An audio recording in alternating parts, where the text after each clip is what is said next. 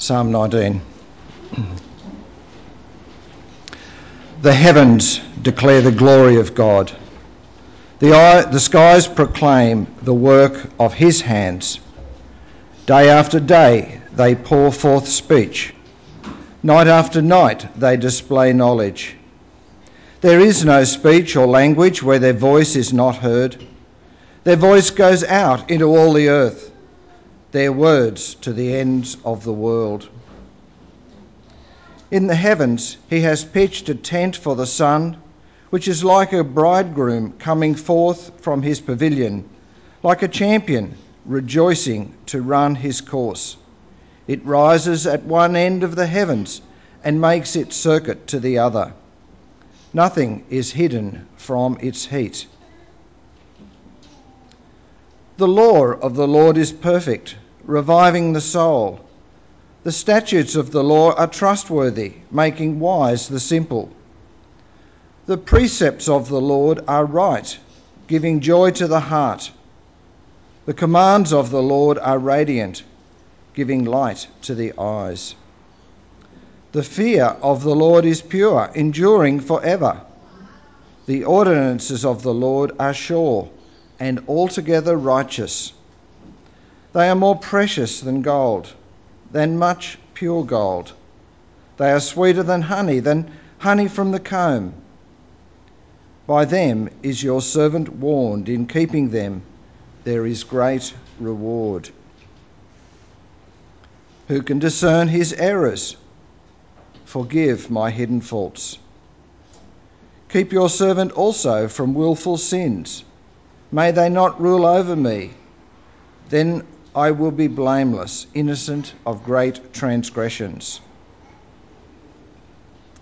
May the words of my mouth and the meditation of my heart be pleasing in your sight, O Lord, my rock and my redeemer.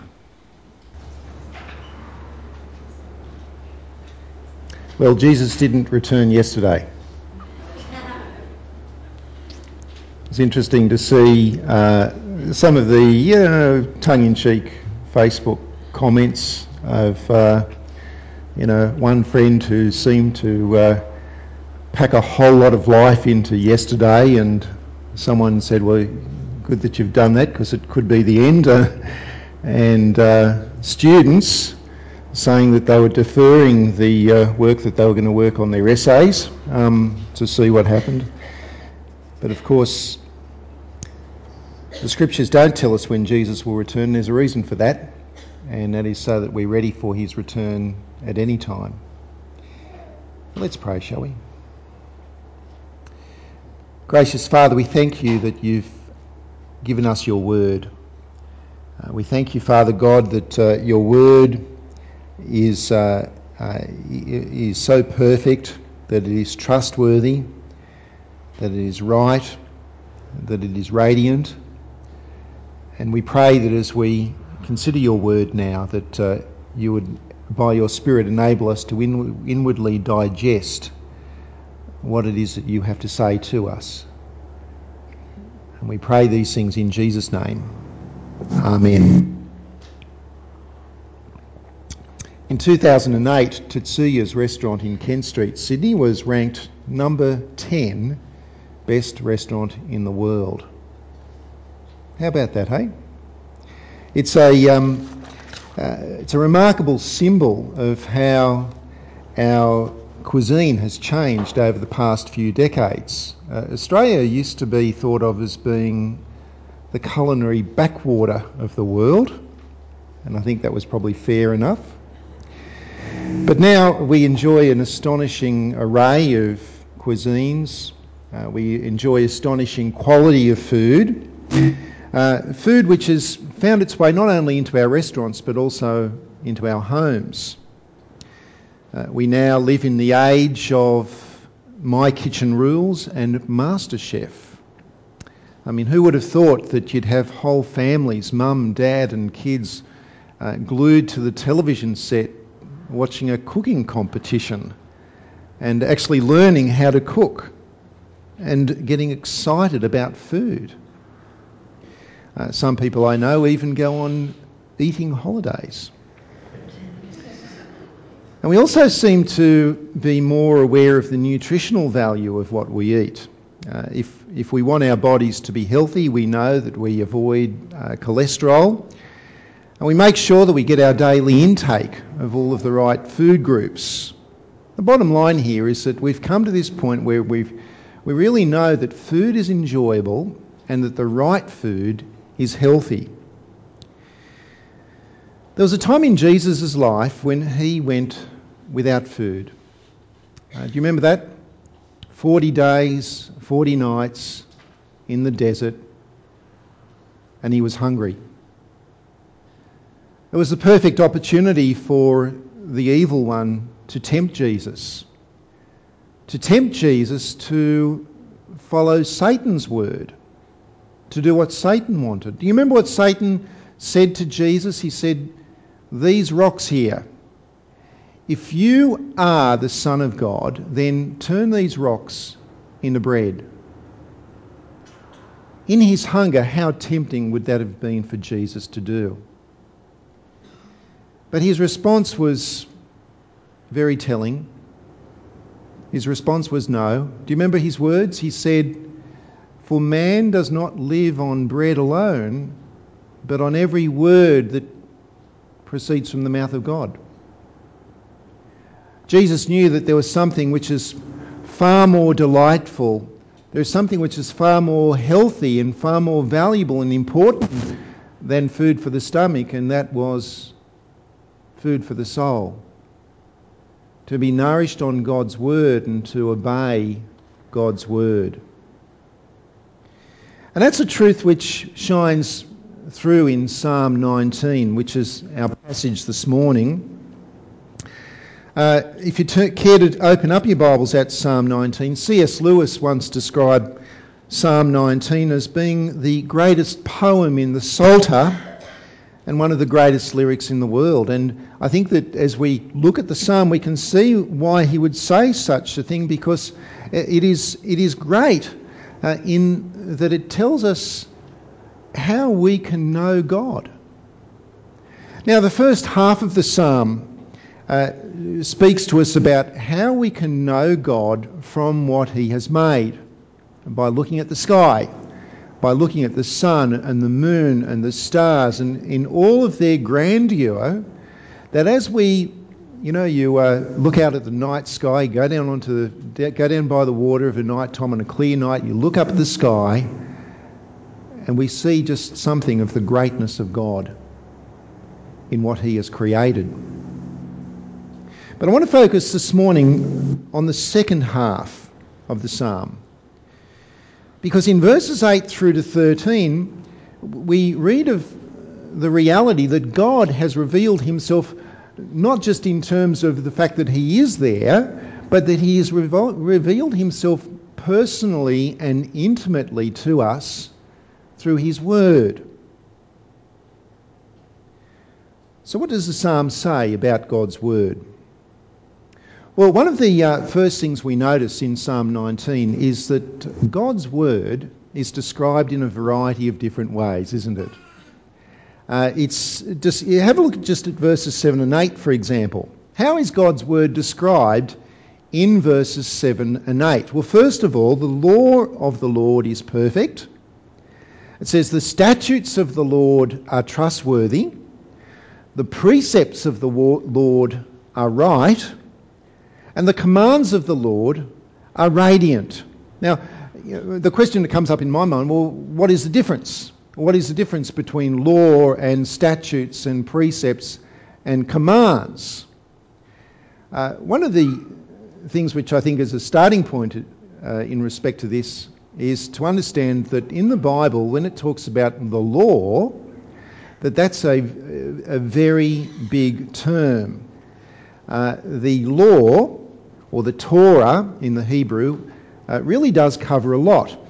In fact, when Psalm 19 was written, it covered just about everything that God had said in the written word. The first 5 books of the Bible, Genesis, Exodus, Leviticus, Numbers and Deuteronomy, are all considered to be the law. And there may be differences between law and statutes and precepts and commands, But we've got to realise that what we're dealing with here is poetry, and that the bottom line is that what David is saying to us is that everything which God has said is perfect and trustworthy. So what can God's word do for us? What can God's word do for you? Well, again, look at verses 7 and 8. Firstly, it revives the soul. Now, that word revives is the same word that's used in Psalm 23. You remember Psalm 23, which says, "The Lord is my shepherd, I shall not want. He makes me lie down in green pastures and leads me beside quiet waters, and he restores my soul." Now, it's the same word. Restores, revived, it's the same word. God's word revives our soul. Now, that can mean conversion in terms of the first time that we actually come to know God personally. We do so through his word. It can mean refreshment to bring us back to God spiritually. Let's think of what the opposite of that would be. What would be the opposite to a soul which has been revived? It would be a soul which is dead, or at least on its way out. A soul that's very sick. But God's word is able to revive the soul. Now, secondly, God's word makes wise the simple. Now, that's good news, isn't it? Do you think of yourself sometimes as being simple? What it's telling you, it doesn't matter how smart a person is, it doesn't matter how well educated a person is. What's wrong with this microphone, Andrew? Everything's turned. Can we just have this microphone on the lectern, perhaps? Could we do that? How's that, everyone? Can everyone hear me okay? All right, let's deal. It's good just to deal with that distraction, I think. Okay, so let me just retrack. We've learned that God's word revives the soul. It brings dead souls back to life.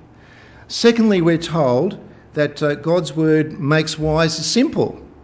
And I indicated to you, isn't that good news? Well, it is good news, because do you think of yourself as being simple?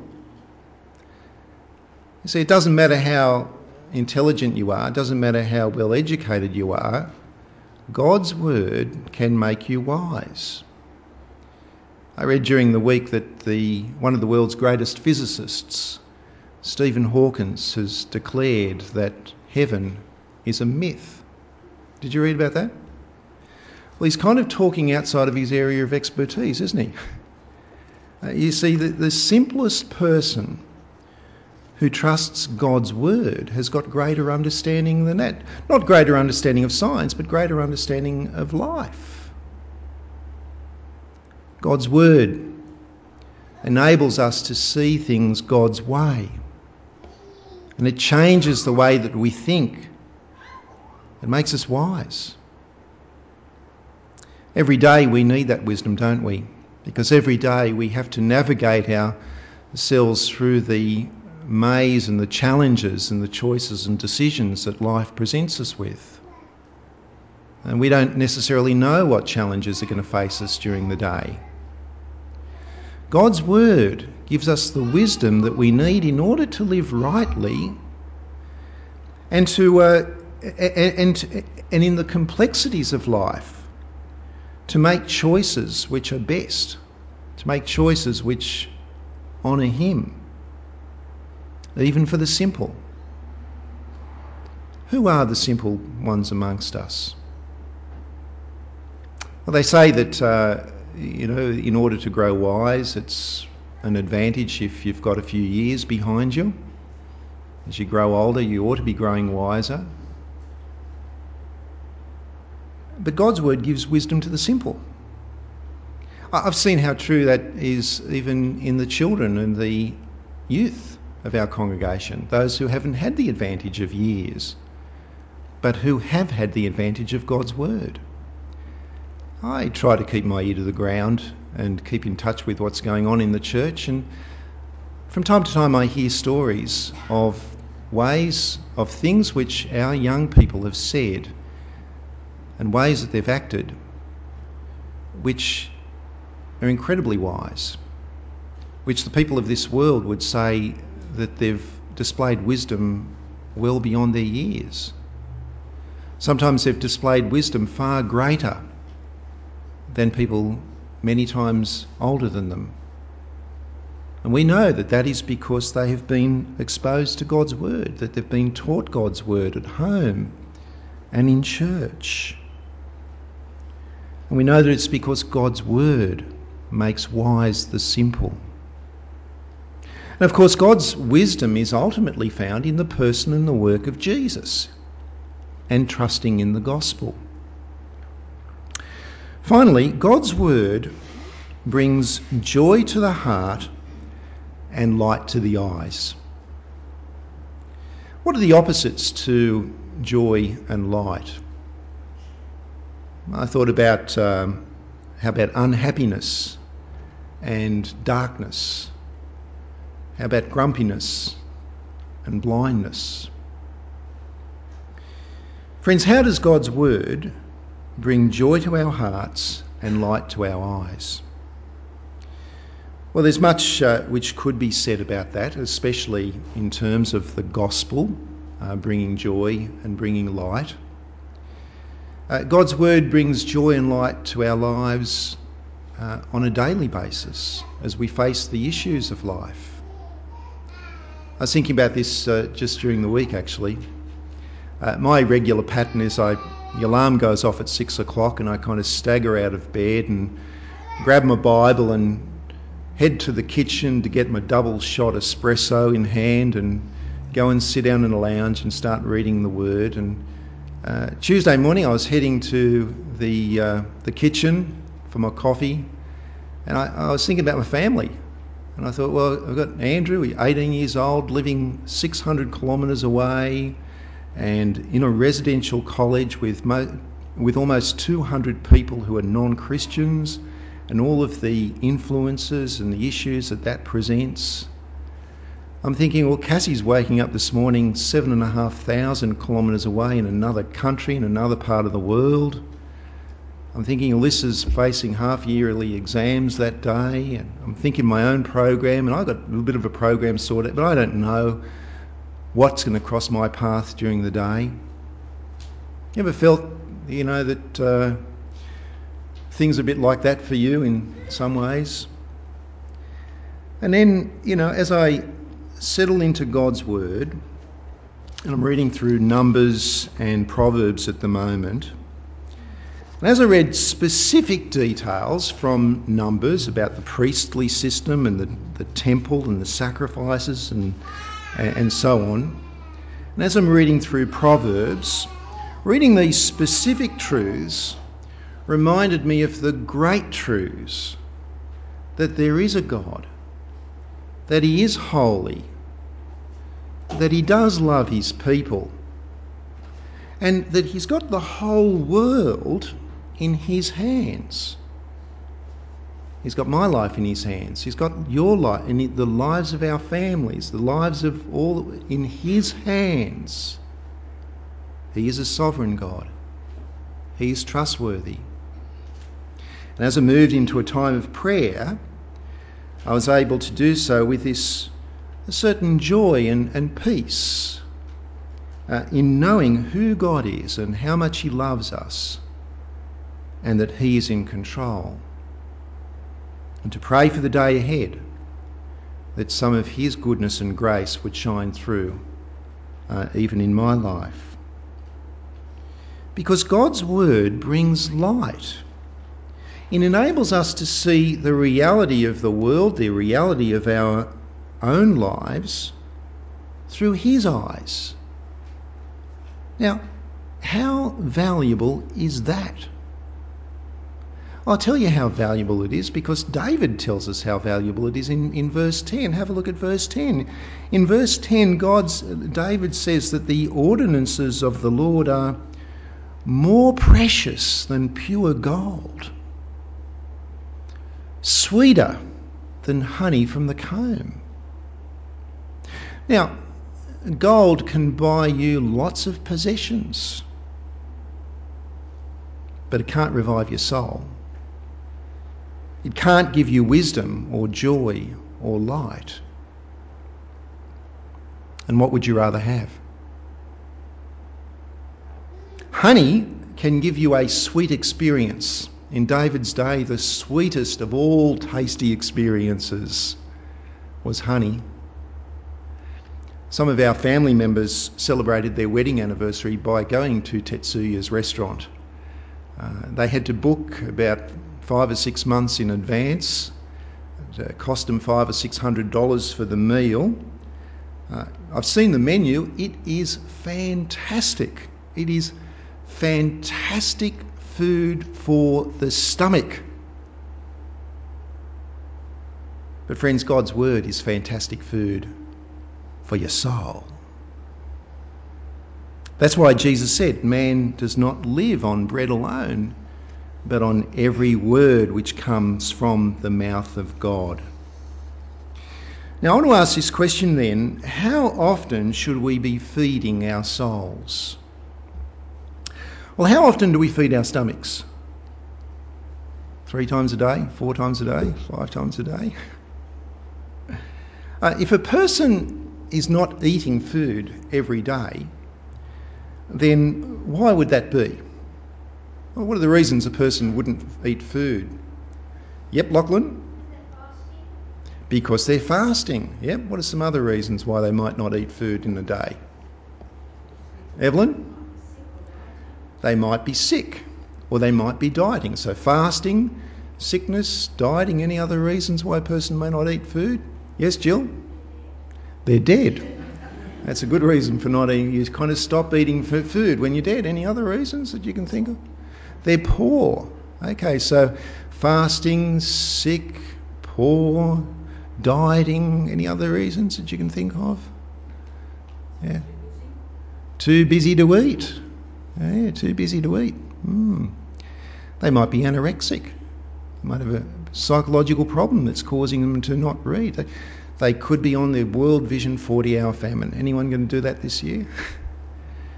Look, the reality is, the point I'm making is that if a person's not eating food every day, then that's either because it's not part of their regular routine to do that, it's unusual for them to do that, or it's because they've got a major problem in life.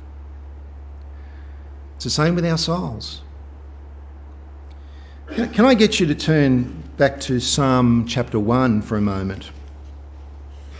Psalm 1 presents us with a picture of 2 different kinds of men. One of the men it paints a picture of is the blessed man, and I want to talk about the blessed man. In Psalm 1, what is the blessed man like? We'll have a look at verse 2. It says that his delight is in the law of the Lord, and on his law he meditates day and night. Right?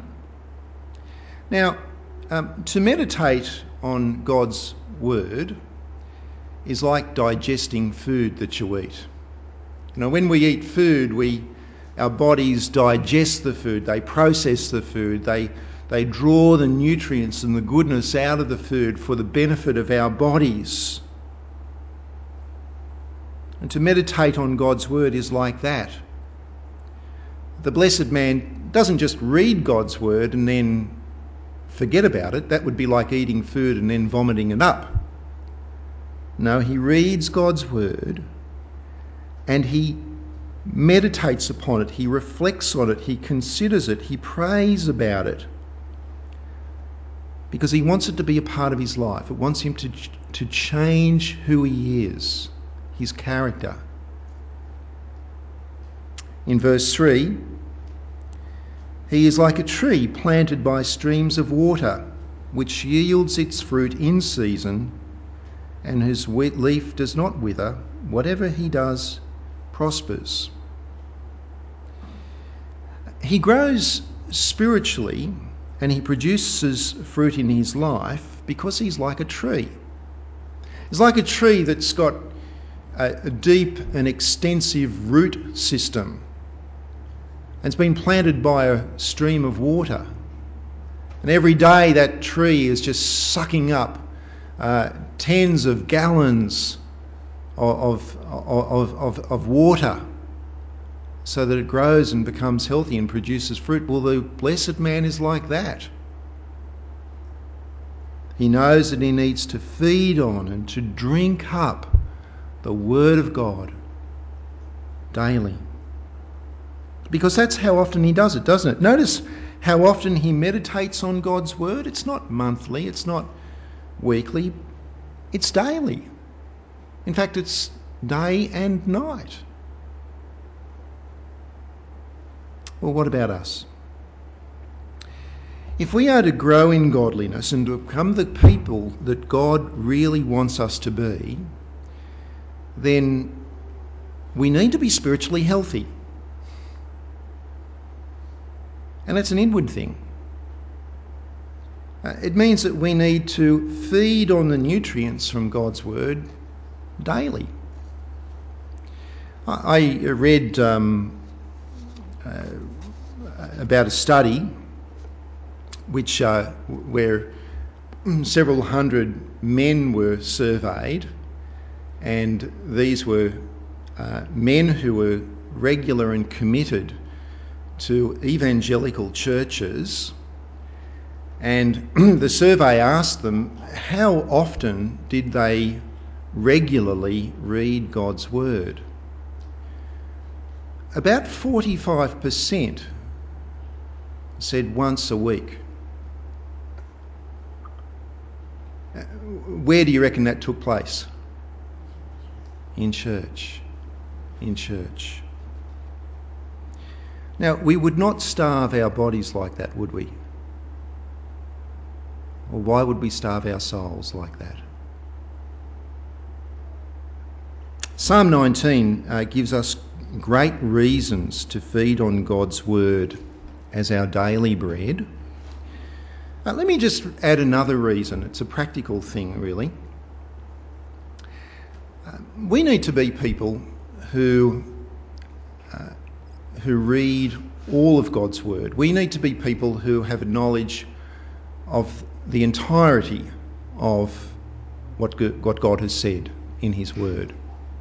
Now, it's great to come here to church on Sundays and even to Bible study group during the week and to read God's Word together and to have it explained or talk about it. But how many verses of God's Word have we covered today? Really, only a few. And in a regular Sunday, we might have half a chapter, sometimes an entire chapter. When I plan out the yearly Bible teaching for the church here, generally speaking, we would aim to cover 3 or 4, maximum 4 books of the Bible in a year, sometimes less, particularly when you've got large books of the Bible that you might cover over a 2-year period. But 3-4 books of the Bible as we meet here 52 weeks in the year for an hour and a half or so. 3 or 4 books in the Bible. There's 66 books in the Bible. And if our feeding on the Bible is only coming from church, then how many years are you going to have to come to church before you cover the... Let's assume that we never repeat any passages, that we just work through every passage in the Bible consecutively, or mix it around a bit, but we work through every passage. I reckon at least a quarter of a century, and you'd have to be in church every Sunday for a quarter of a century to get the whole lot. And by the time you got there, you know what? You would have forgotten most of it. Now, it's not going to happen, is it? You can see how absurd that concept is. Well,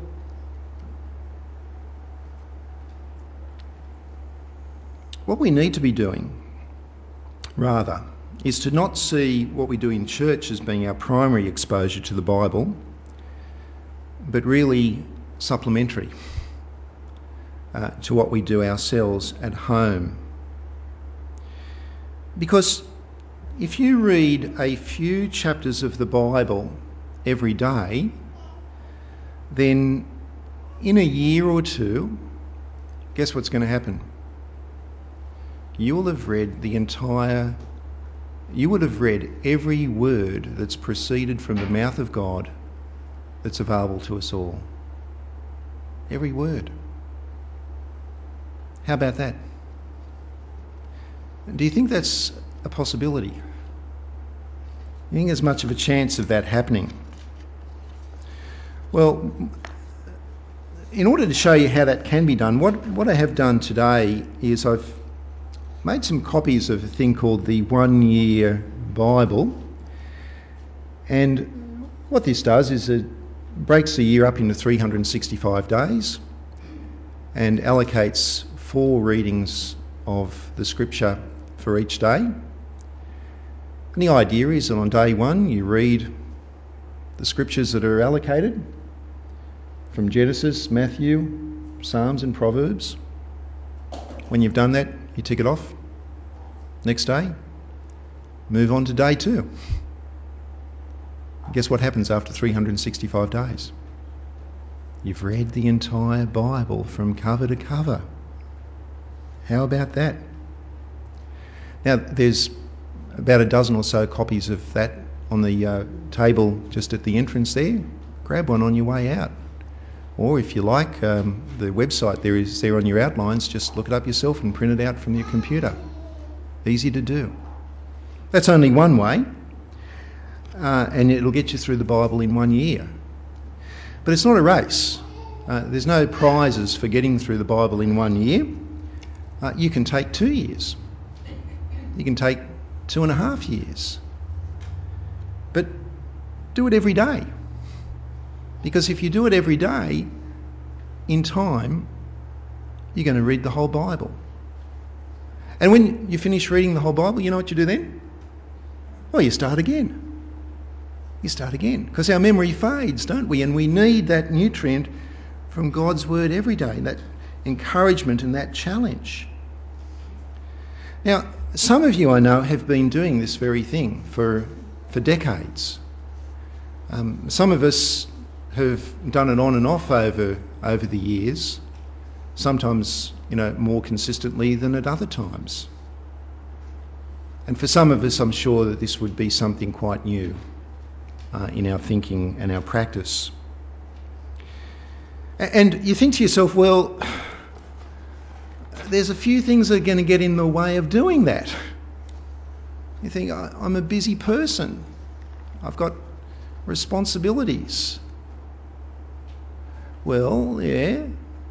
In fact, the busier you are, the more responsible you are. And guess what you need even more of? The healthy nutrients from God's word. And so it may mean creating space in our daily routine, half an hour or more. About a year and a half ago, I came to the realisation that I was physically unfit and I needed to change. I needed to start going to the gym for 1 hour a time, 3 times a week. Did I find the space in my life to do that? Of course I did. You just got to cut out other things in order to get healthy. And so for us, in terms of becoming spiritually healthy and feeding on the nutrients from God's word, maybe it means going to bed earlier so that you can get up a bit earlier and spend time in the word before you start the day.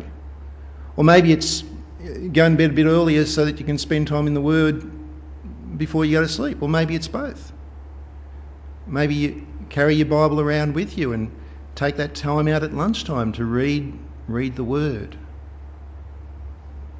Maybe it's less television or less internet. Or maybe instead of reading the newspaper every day, swap it for the Bible. I'll tell you which one's going to be better for you.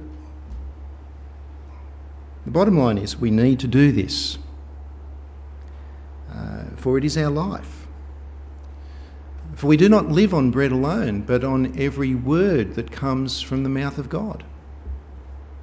We do not live on bread alone, but on every word that revives our souls, on every word that makes wise the simple, on every word that gives joy to the heart, on every word that gives light to our eyes. Let us feed daily on God's word. Let's pray.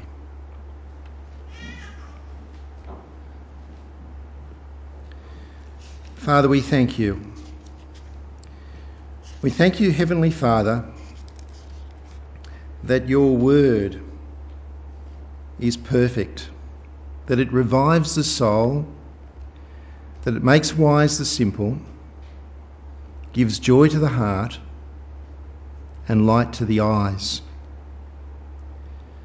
We pray that we would be people who understand its value, that we would see it as being more precious than gold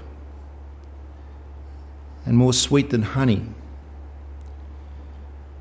Father, we pray that you would help us to be people who feed daily on your word, who meditate upon it, who draw from it its nutrients and its riches, that we would indeed grow healthy spiritually and become the kind of people with the kind of character and the kind of priorities that you would have us be. Father, we know that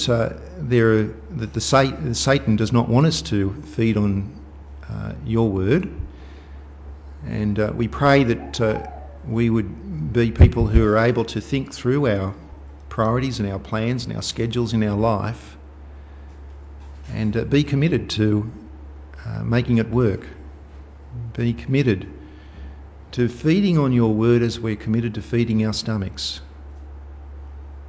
And we pray this in Jesus' name. Amen.